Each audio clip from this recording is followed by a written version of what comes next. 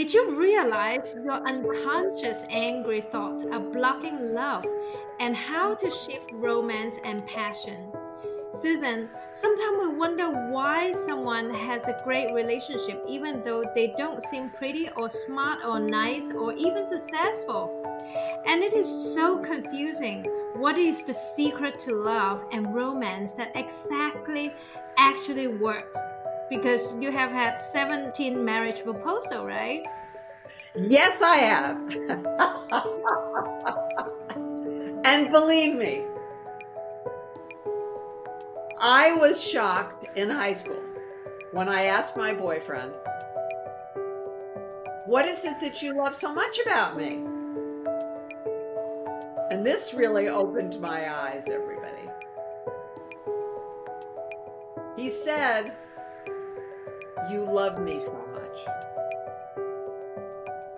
Well, I could have been upset, all those other things, let my ego take over. But I thought about it deeply, and I've thought about it, and I believe there's a tremendous value in his statement. People need and want love. People feel happy when they're loved. They feel more alive when they're loved.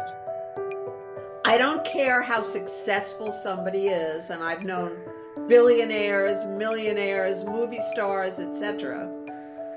When you truly love that person, when you pour your love into that person, it's something nobody else can do because it's your love. Now, if you also have worked on yourself so that you self-soothe before communication, if you've worked on your intellect so you're interesting, if you've worked on your career so you do something that's of value to others, and if you've improved your appearance and you keep doing all those things to work on your brain, work on your body, and you have this ability to genuinely love, not be up in your head, not listen to those negative words anymore, to simply love and do it peacefully, calmly, consistently. This is the secret to being irreplaceable, undeniable. Then we have to also talk about sex. You have to be great at sex.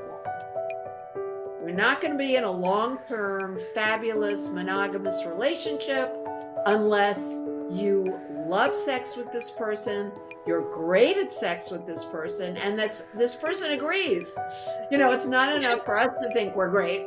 They've got to agree. And so all of these tools and skills I teach. I've been doing this for a very long time.